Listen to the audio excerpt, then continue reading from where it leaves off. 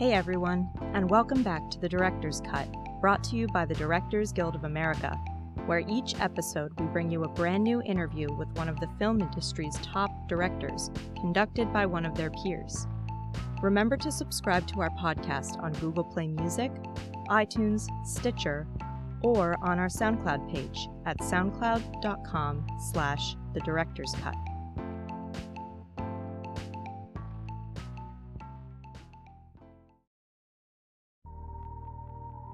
This episode features director Ewan McGregor's new film, American Pastoral. Based on the Pulitzer Prize-winning Phillip Roth novel, the film follows Seymour Swede Levov, a successful businessman and former high school athlete who lives an idyllic life with his wife, a former beauty queen, and his beloved teenage daughter.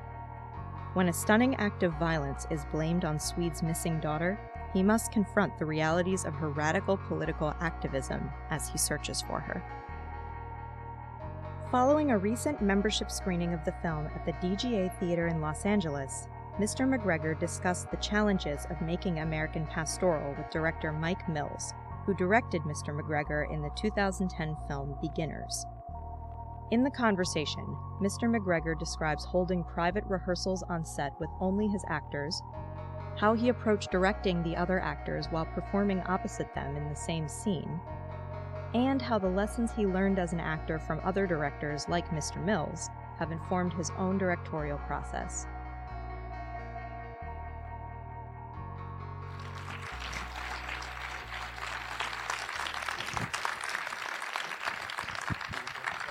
He wants you there. Okay. Thank you. Thank you. Hello, everybody. I had the great joy of directing Ewan in a film called Beginners, and I can just tell you that everyone in the world falls in love with him in a very genuine way. Dogs, people, everyone. And I did too. And I'm so honored that you asked me to do this, and I'm so proud of you, I have to say. Thank you very much. So I'm going to ask them some questions, we have a conversation. Then they said not to do Q&A with you all, but we said, let's do it. Yeah. No one, directors don't take direction very well. So we thought it'd be fun, right, to open it up a little bit at the end. So we're going to do that. The thing that struck me the most, well, there's a few things, but your filmmaking is just like so mature feeling and so restrained, and like so many scenes you cover just with one shot. And it had like a Edward Hopper kind of painterly thing to me, and it really kicked in once Mary left to me. The filmmaking got so strong, and there's that one scene where Jennifer Connelly's saying, "Bring her back." What's she saying? "I want her back." Yeah, I want her to come home now. No. It just that was such a gorgeous shot. How did you get such a mature filmmaking style so quickly? Well, I think it's the kind of cinema that I love.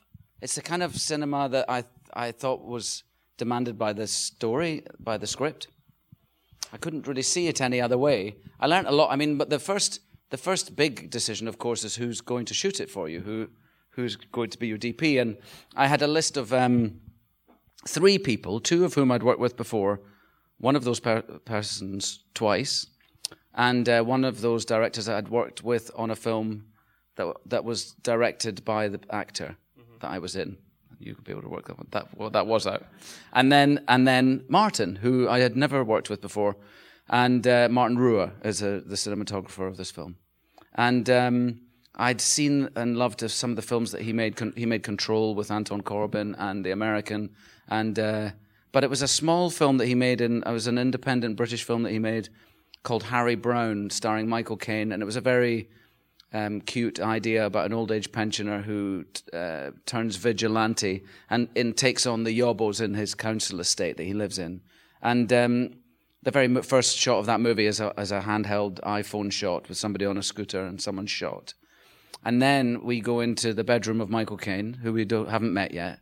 And there's probably about 8 or 9 shots. There's a shot of Michael waking up, rolling over, and we see what he's looking at on the side cabinet. There's a little picture of a woman who's not in his bed.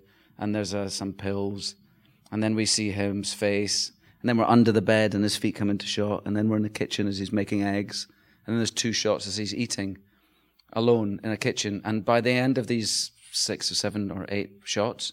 I felt like I knew everything I needed to know about this character, and so I felt like at that point, this is the guy I need. I want somebody that's storytelling like this, because I'm a beginner, and I've been thinking in shots for 25 years, acting for them, but I've been thinking towards the camera and not from behind it. So I needed somebody that was going to be a great storyteller visually for me, and then also somebody I've also witnessed, sadly, I guess, on set with some first-time directors where they fall out with the DP because of their inexperience and their, you're necessarily going to say some stupid things as a first-time director, and DPs sometimes don't take, I don't know, I've just seen that relationship go south, and it's very uncomfortable for the actors, and I just couldn't risk that because I was going to be stepping out in front of this person's camera. So I felt when I met Martin that he was going to be a perfect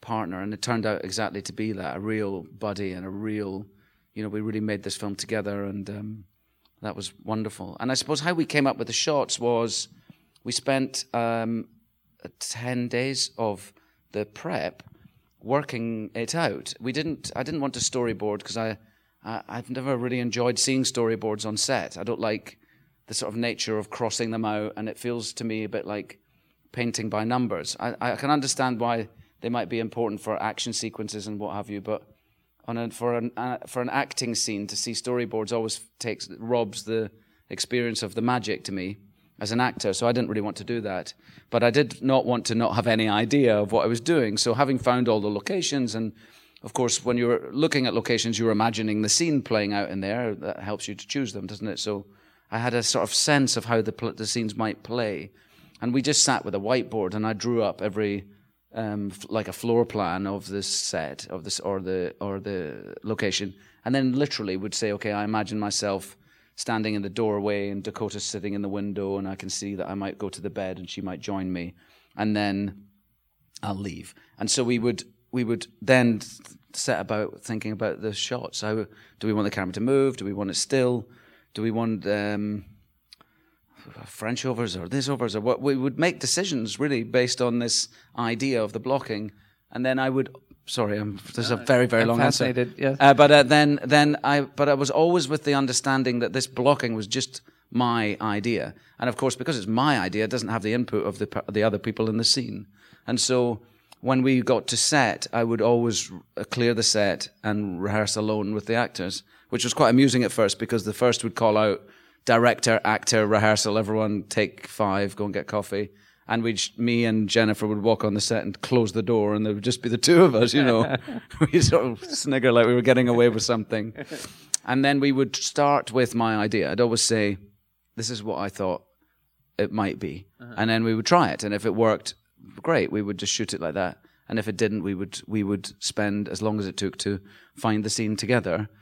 And I really mean that, together, and then, but because we'd gone through the process, Martin and I, we had this. We knew we knew how the scene should feel. If it was going to be a scene with lots of coverage that we needed, when the scene was in a place in the story where we wanted a bit of pace, then we would already have that knowledge. Or if it was going to be in one, we would sort of have that feeling, and that's how we came about it. Yeah, that's fascinating. I can imagine you. Having so much acting experience, having instincts about how to block it when you're alone with your DP, and that's like, I would never have that. So that's kind of fascinating to hear. Right. But then, like, how often did it change, or how often did it stay what your intuition thought it might be? I mean, I don't really remember. It's probably as often as it worked, it didn't. Right. I mean, quite a lot of it, and it also changed with the actors. Some actors want to be more. Involved or would change with the Dakota, for instance, was very happy with what I'd imagined. Yeah. And it would work, and she's the kind of actor that would make it work. And then, but in the scene where we're outside the train station, and it was funny. It was written in the script that she run away from me at that point, halfway through that scene where the cop comes up behind her and tells us about the curfew. It was a script direction that she runs away from the Swede, and he runs and grabs her in the rain and turns around, and the policeman comes up behind them. And she said, first of all, it was really raining, and it was going to make it complicated, and we didn't have very much time, and it was like we're going to have to dry our hair between every take, and so sometimes these things affect how we decide to block it. But she just said, look, this is the only time in the movie where I tell you the truth. I'm telling you why I'm so angry. I'm telling you what I'm fighting for and against. Why would I at this point run away from you? Right. And don't forget that later. Yeah. And I had to say I agreed with her. I went, or at least I didn't have an answer. I went, I don't know. So we just totally changed that to keep it underneath the parapet, and that was an absolute example of the actor's input. Right. Creating the scene. Right. I love the idea of you guys, just you and Jennifer Connelly alone in a room together, the crew locked out on the other side of the door. Yeah. That sounds dreamy. Not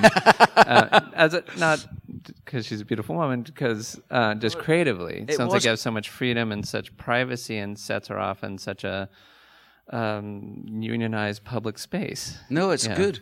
I learned it, I have to say, right from the word go. Danny Boyle rehearses like that. And with Danny, we would always have had a week's rehearsal, like full week's rehearsal as actors. And then for Shallow Grave, that involved living together. And it wasn't a week where he was also doing scouts and camera tests and stuff. And I didn't have that luxury because our actors came a week before. And it's sort of the way I asked for it to be. Right. Because I didn't know exactly. I knew that's how we would get there as actors on set. I didn't want to do like a week's blocking rehearsals with the actors. I don't know why, I just didn't. So we didn't. We had like evenings, table reading and discussing scenes during the week of camera tests, of which we had many for old age makeup and young makeup and blah, blah, blah. And then we had a sort of solid morning's rehearsal on the final Friday in the house, because the house was the first thing that we shot. The sequence was... we shot in the house for 10 days first. Mm-hmm. So I had the luxury of like rehearsing all the scenes that happen in the house, in situ in the house, which was already dressed and ready to go. And when you say rehearse, like how deep into it are you doing the script exactly, or you're playing around, or? No, we would on our feet. Mm-hmm.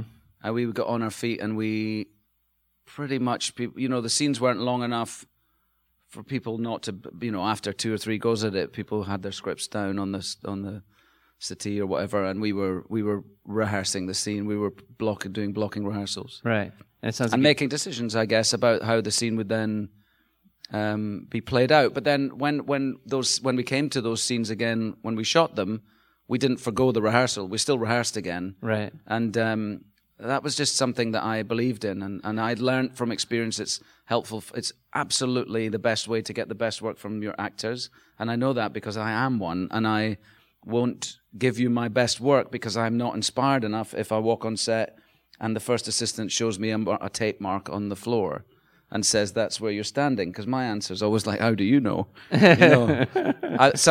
When you're approaching your first movie, as many of you here will have done, it's amazing how many people start to give you advice about directing your first movie. It's like when you're pregnant. Right, when your right. wife's pregnant. Yeah. Lots of directors and lots of people who've never directed anything give you advice. But one director, who's a friend of mine, someone I know, said to me, he said, yes, just get it blocked out and get everything organized, get the cameras in place, get it all locked down before the actors get on set, so they can't fuck it up. And I said, I am an actor. What are you talking about? It's sort of the opposite way of that I wanted to do it. You know what I mean? Really? Yeah.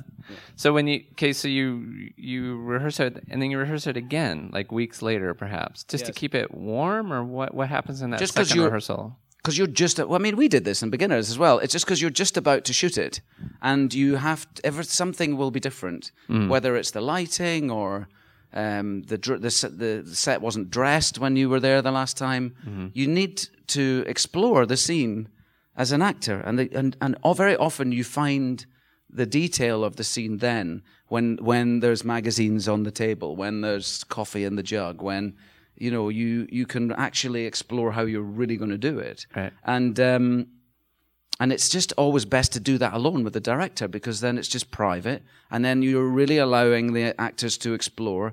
We can't do our best work being watched by the crew. It's I don't know, it's a sort of miscomprehension that we're actors and we just love to show off to everybody. I mean, partly that might be true, but when we're working and putting a scene together, it's like with the B-roll people, the making of people. How can you rehearse with these guys filming you? Like, it's being filmed and we're actors, and so we're not going to try stuff that's not going to work. And part of rehearsing is trying stuff that doesn't work, right? And feeling safe to do so. And that's best done alone, I think, with the director. I mean, it's interesting how much you're informed, obviously, by your long acting career when you're coming to this, and everything you're saying is like very actor friendly.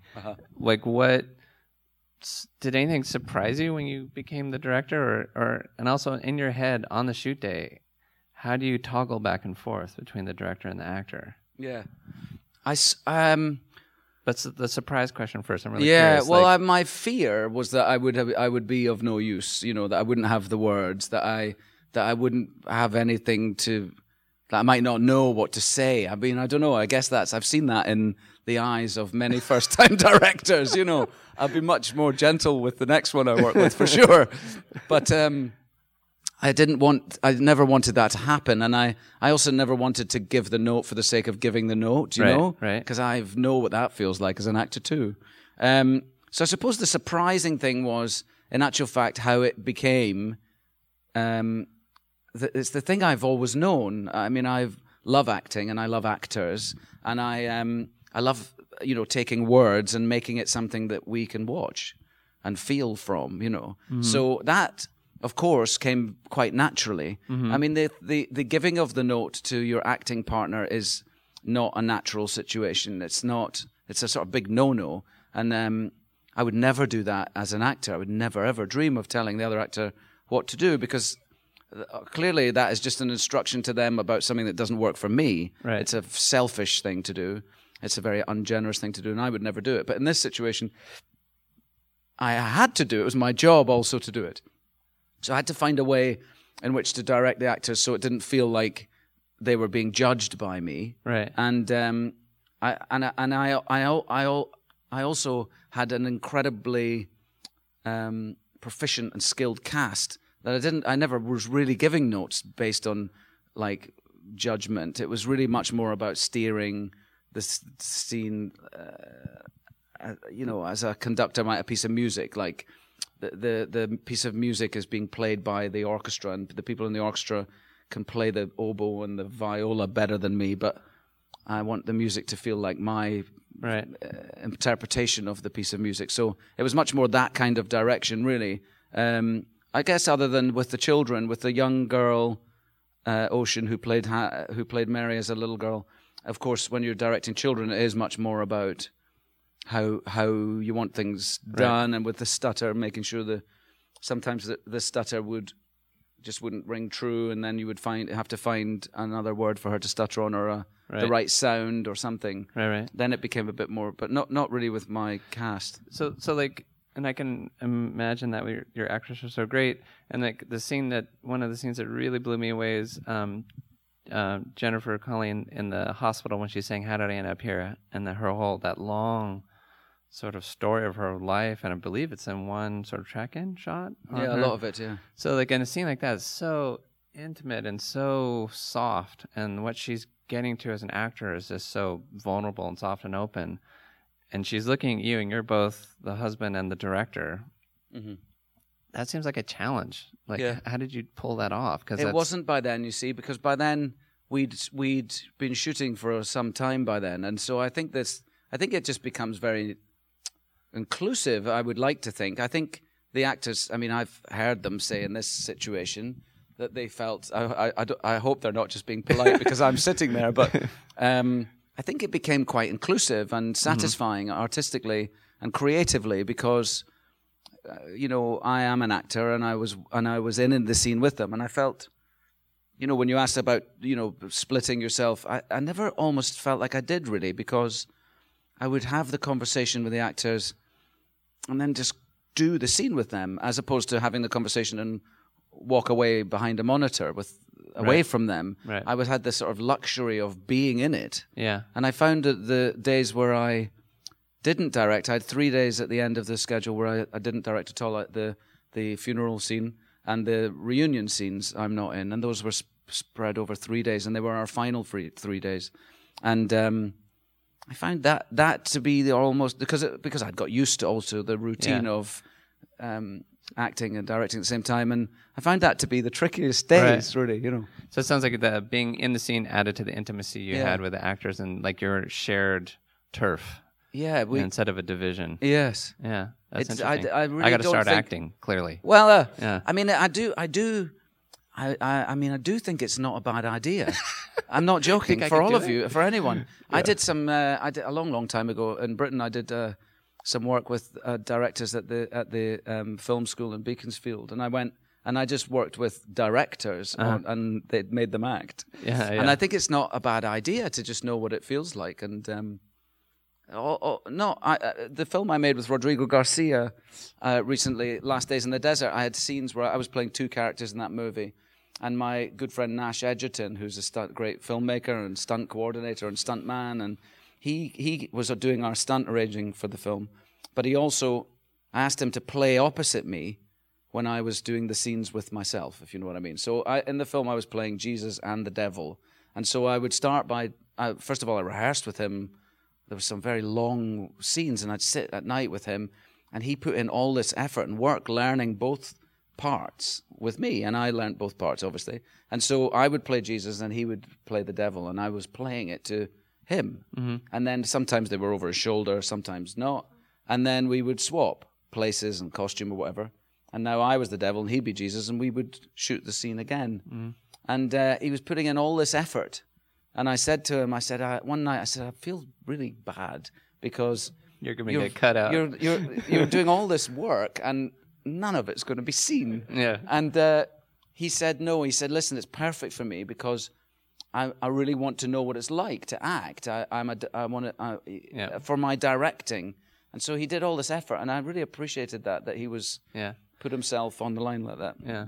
So coming from such a felt, inclusive actor's perspective, your film is still like so visually rigorous and so beautifully lit and so poised. Mm-hmm. It's not like a messy film at all, or like how that.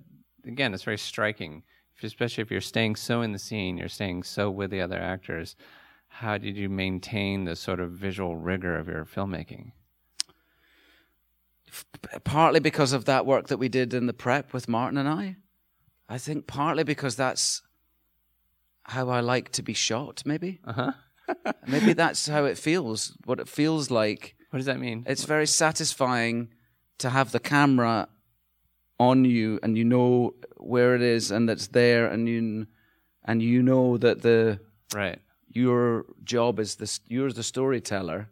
When the camera's flying around and you don't know quite where it's at, and when you feel that the camera is being given the job of storytelling, right, it's less satisfying as an actor. Right, that makes sense. And so maybe it reflects how I like to be shot. Yeah. But also the films that I like, you know, we shot like this in Beginners, especially with the Father story with Christopher Plummer and I. This classic, beautiful frames, and where they really were, and films like I was inspired by Leviathan, the Russian movie, Force Majeure is another film, The Graduate, where the camera's a little wider. Yeah, where the Graduate's more interesting because often there's a lot of they played with things blocking the image, and sometimes then an actor would reveal himself from behind a shoulder or something in the foreground. But I couldn't be as brave as any of those films I mentioned in a way, because I felt like the story demanded. I did do close-ups, I did do coverage on actors, but I did choose to make some of the scenes play in one shot. I feel like almost all your most dramatic, most key, most pivotal things, which most people cover a lot, at least you ended up with one shot. A lot of them, or very minimal coverage. Yeah, which is very beautiful and gave a lot of space for the performance, and also the frames are so beautiful and did remind me of like sort of classic American 70s sort of filmmaking. Right. I watched it this afternoon with my little girl. One of my kids, Esther, hadn't seen the film, and we watched it this afternoon. And it reminded me of the films I used to watch when I was a kid, like much older films from the 30s and 40s maybe, old romantic Hollywood movies and I was thinking, because there is one scene in the film where we built a set. There were very few sets built, and I won't tell you what they all were because it doesn't matter. But one of them was just we built a 3-sided set, and it was slightly raised, and it was in the corner of a studio where we were shooting some other stuff. And when we filmed it, it looked like old Hollywood. It just looked like, it was literally a room with a ceiling and 3 walls, and then all the crew standing out where the 4th wall should be. It just felt really old-fashioned. And I was thinking about that this afternoon as I was watching the film, that inspiration when I was a child. I was just obsessed with old black and white movies, be it from Hollywood or Ealing comedies or whatever, and romantic movies mainly, I think. And there's something about this that reminded me of that today for the first time. Films like The Philadelphia Story or Harvey or something, where they are sort of theatrical in a way, and the camera's mainly on one axis because there's nothing behind the camera. You know what I mean? Yeah. I think your lighting was like that. It's very sort of down with a sort of a soft key, and people very central, and it's very sort of monolithic in a great way that I thought was, again, like very brave, I thought, for a first-time director to be that like restricted in a way. Yeah. I want to ask how your experiences with other directors sort of influence you. You've met so many amazing directors, and have you been like putting stuff in your toolbox all these years to apply here, or did you end up just sort of using your intuition more? I feel like you're working with you. I know how intuitive you are ultimately. Like you're an analytic person, but when it comes to the day, it's like your heart and soul is what speaks. Was that at play, or how much did all the directors you worked with influence how you worked? I think it's got to be totally all of them.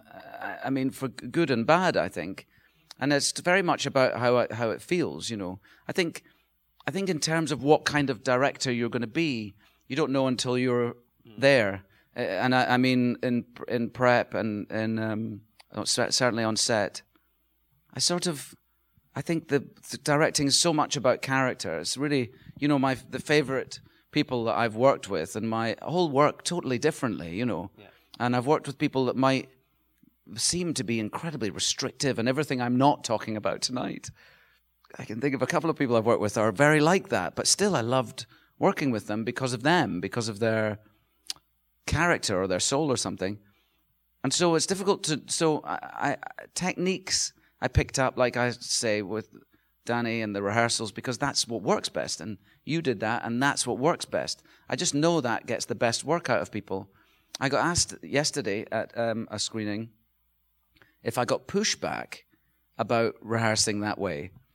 And I said, well, no, but I said, but also if you didn't rehearse that way, how would anyone know what we were shooting? Mm-hmm. Like, how can you know what you're shooting if you don't rehearse? Mm-hmm. I don't understand. So, and then I loved it. I loved the position I was in because I've wanted to do it for so long. Mm-hmm. And I've also always sort of felt like a filmmaker as an actor. I like to know what the crew are doing. There's part of my brain that's very aware if the focus puller's on a very long lens and with a small depth of field. And as an actor, I want to be involved in the emotional side of my character's journey and the technical side of making sure that emotional journey is on film and usable at the end of the day. And so I've always felt sort of interested, and I'll speak to DPs and I'll speak to designers. And you come in and you kiss everybody on the set. It's very sweetly. You know everyone's name like right away, and I can imagine you have a consciousness of the set that I can imagine easily turning into a director. I just got told we have just a little bit time left, and we said we would ask questions. Does anybody have Wow, you win. Did you guys hear the question? From the time he read the script to the time he watched it with an audience for the first time, how much was it what you thought it was going to be? Like from the initial thing? That's a good question. Yeah, it's a good question. I mean, I can be honest. On the very last day of the sound mix, the second last day of the sound mix, we watched the whole movie, and from start to finish, to allow ourselves the Friday, which was my last day on the movie, to work any notes that we had. And I sat on that Thursday and I watched the movie, and I had a big, big smile on my face at the end, because I really felt, there it is. That's the film I wanted to make. I was never compromised into like cutting stuff I loved or putting stuff in I didn't like, or I was supported all the way, and I really, there's always going to be something. There's always going to be a thing or a sound or something that if I'd only, and there's a couple of things in it, but really, I would say 97% of the movie is the one I wanted to make, and I consider that to be pretty good. That's super pretty good. Super good. Yes.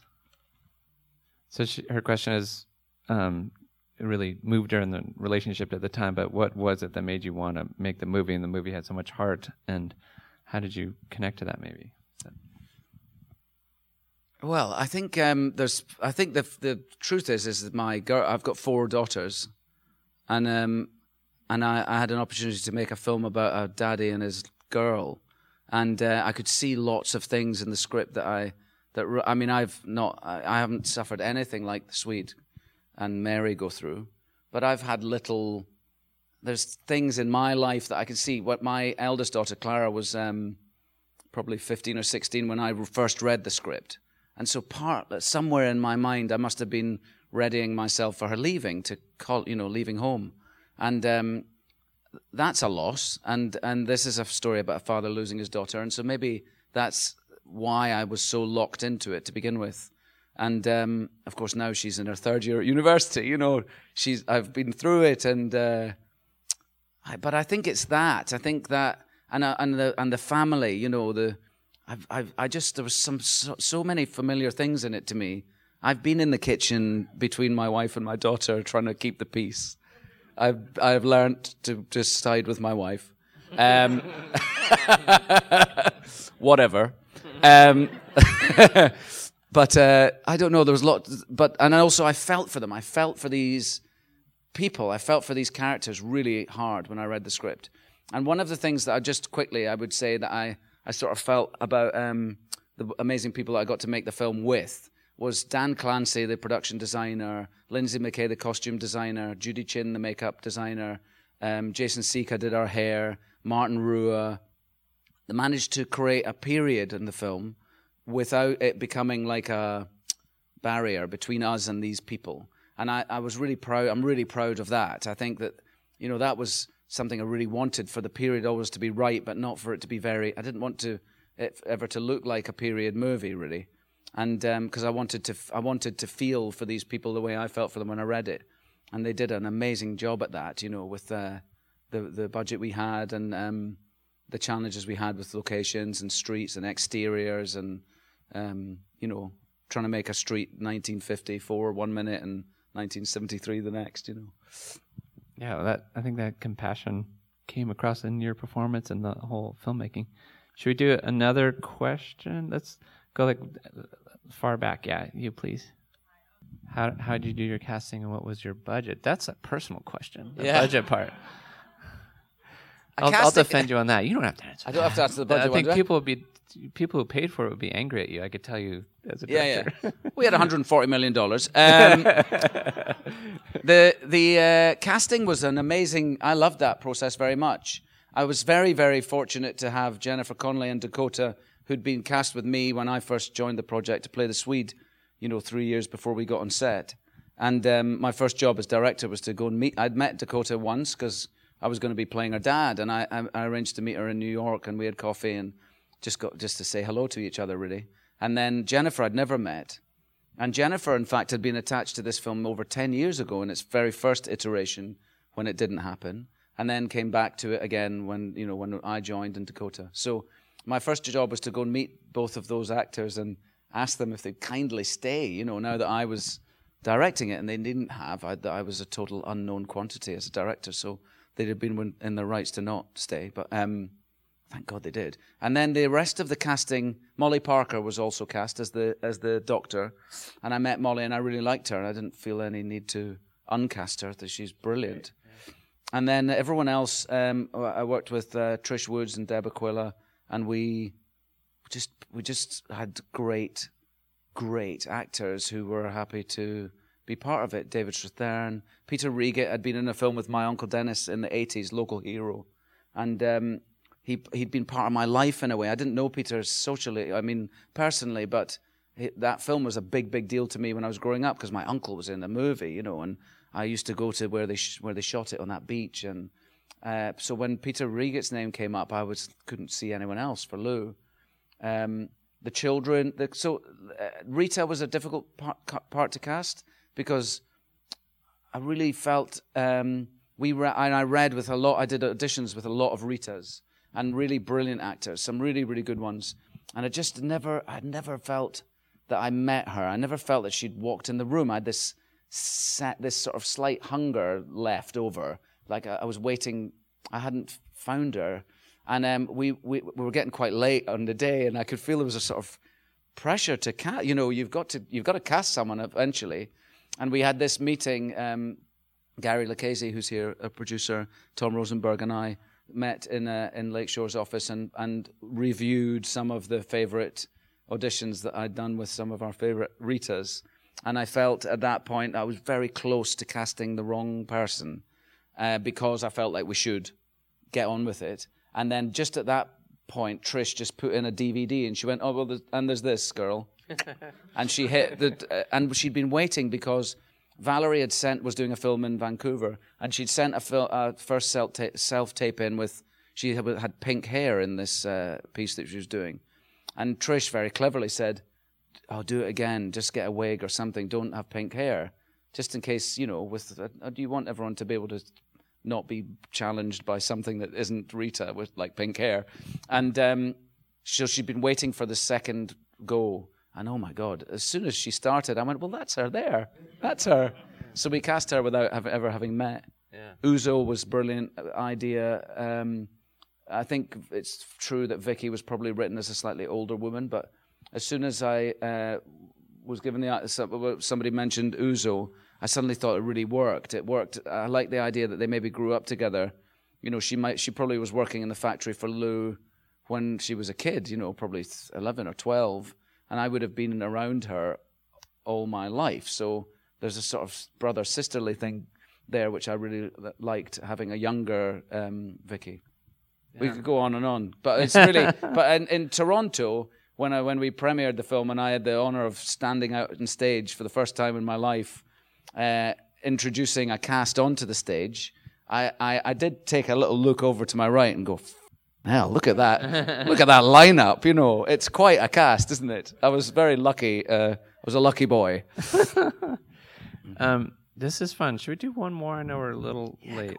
Let's do one more. Okay, good. He just said yes. How about back there, since we're getting deeper? Did you always want to use narration, or is that something you came to? Yes, it's absolutely the structure of... it's an odd structure in the book in that Phillip Roth writes in his novel in three very clear sections. And the first section is all Nathan Zuckerman and about his life, his recollections of the time. He's at the reunion. He goes into when he first met, he talks about the Swede when he was, as he recalls him as a young man, and then he had a meeting with him when the Swede was older, and then when he starts to write the story of the Swede's life at the end of that first section, the second and third sections of the novel are, I assume, what Nathan Zuckerman has written. So it's an interesting concept because the story that we are told in the novel is Nathan Zuckerman's fantasy of what the Swede's life was. He must have got some details from his brother and the research that a novelist would do. But at the same time, it was interesting to me that he was telling us the story. And does he know that Mary asked her daddy to kiss her in a car? Or does he know that she saw the monk burning? I don't know. Maybe that's for us all to decide. But I like the idea of keeping him, and I like the idea of bringing him back at the end at the funeral, which doesn't happen in the novel. but I felt like it was really a beautiful thing to bookend our story with the narrator. I think it's traditional. It seems to work very well in this. I like that Nathan stops telling us the story, and that could be the end of the film, but for the little coda when Mary arrives back at the funeral. I like that. And there was more voiceover throughout the movie from Nathan that I removed. I just felt like he belonged at the beginning and end, and we didn't need to be reminded of him in the middle of the film somehow. We were talking earlier, you told me a really interesting thing about how you hadn't read the book for a while because you were cast in the movie and you were waiting to see if it came about. And then after really getting into the influence that the actual novel had onto you and how it impacted how you wanted the characters to come across at the end, I thought that was interesting. Yeah.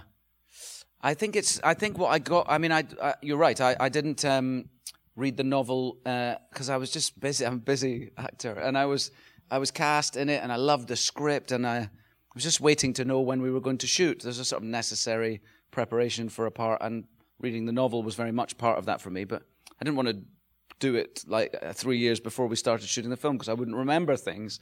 So I was just waiting, and then of course when I started thinking that I should direct the film, I started really living in his book, and I became the director, and then from that point I had 9 months till we shot.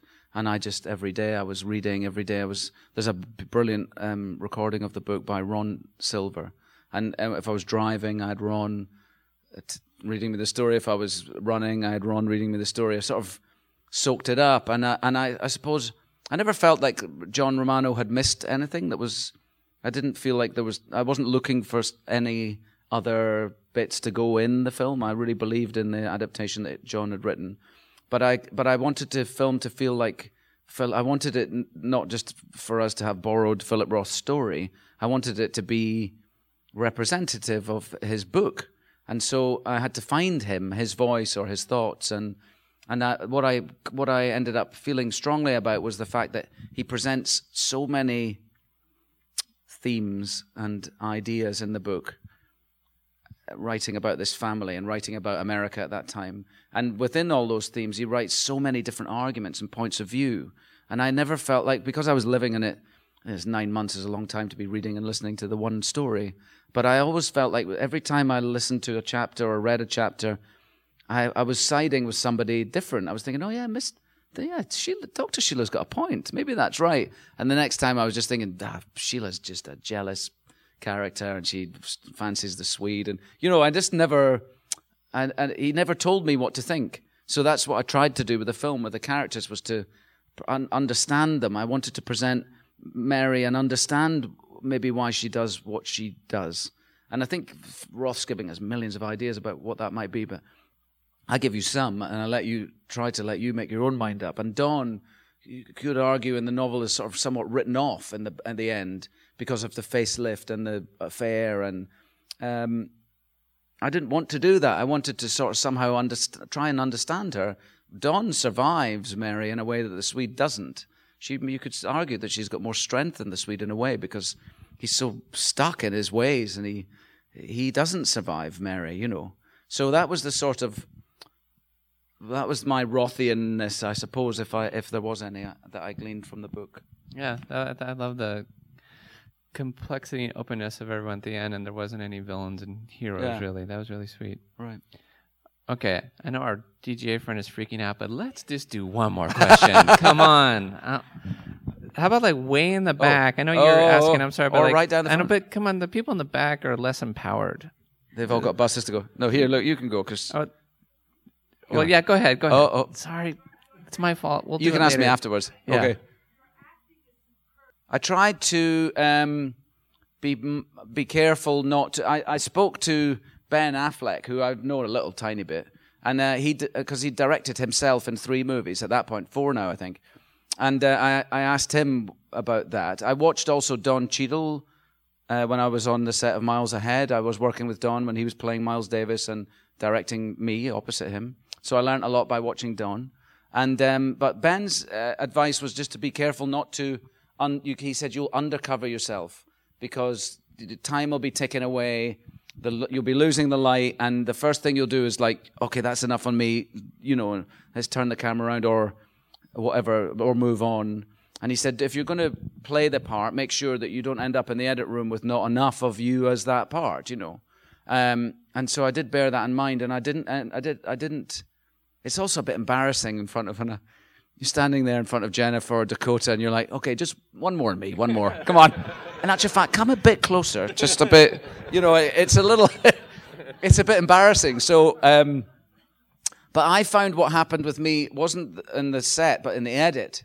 I undercovered myself in the edit a bit, especially in the last act of the film.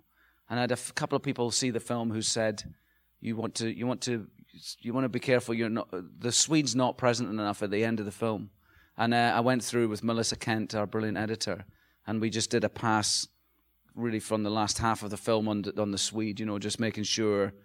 And we ended a couple of scenes on me that we hadn't done before, and we put in, I think, 2 close-ups that we hadn't used before, and it just slightly upped the ante and put Swede more in the middle of the story at the end, because you just tempted not to do it, I guess, because through embarrassment or whatever. But that was that's how I did it, and I just think in terms of playing him. Because I had that 9 months of preparation where I only thought about American Pastoral. I mean, I had 18 months where I only thought about American Pastoral. But in that 9 months of preparation, I was dreaming the movie, and sharing that with my creative people that I was making the film with. And at the middle of all of those thoughts and daydreams and, decisions was the Swede, because he's in most of the scenes. So I just felt like I was never more prepared to play somebody, because I'd been thinking about him for so much. And also I just felt like when I first read it, I just knew who I wanted him to be. So it wasn't a challenge somehow in a way to play him. It wasn't. Well, thank you very much. Give a really huge round of applause to Ewan and his directorial debut. Thanks for coming. Thanks to Mike Mills for asking me the questions. Yeah.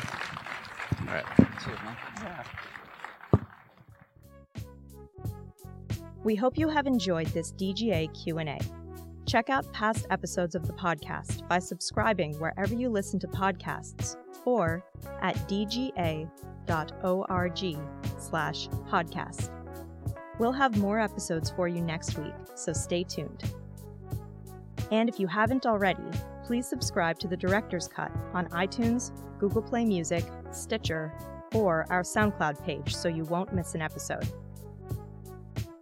If you are enjoying the podcast, please leave us a review. We'd love to hear your feedback. Thanks for listening, and have a great week.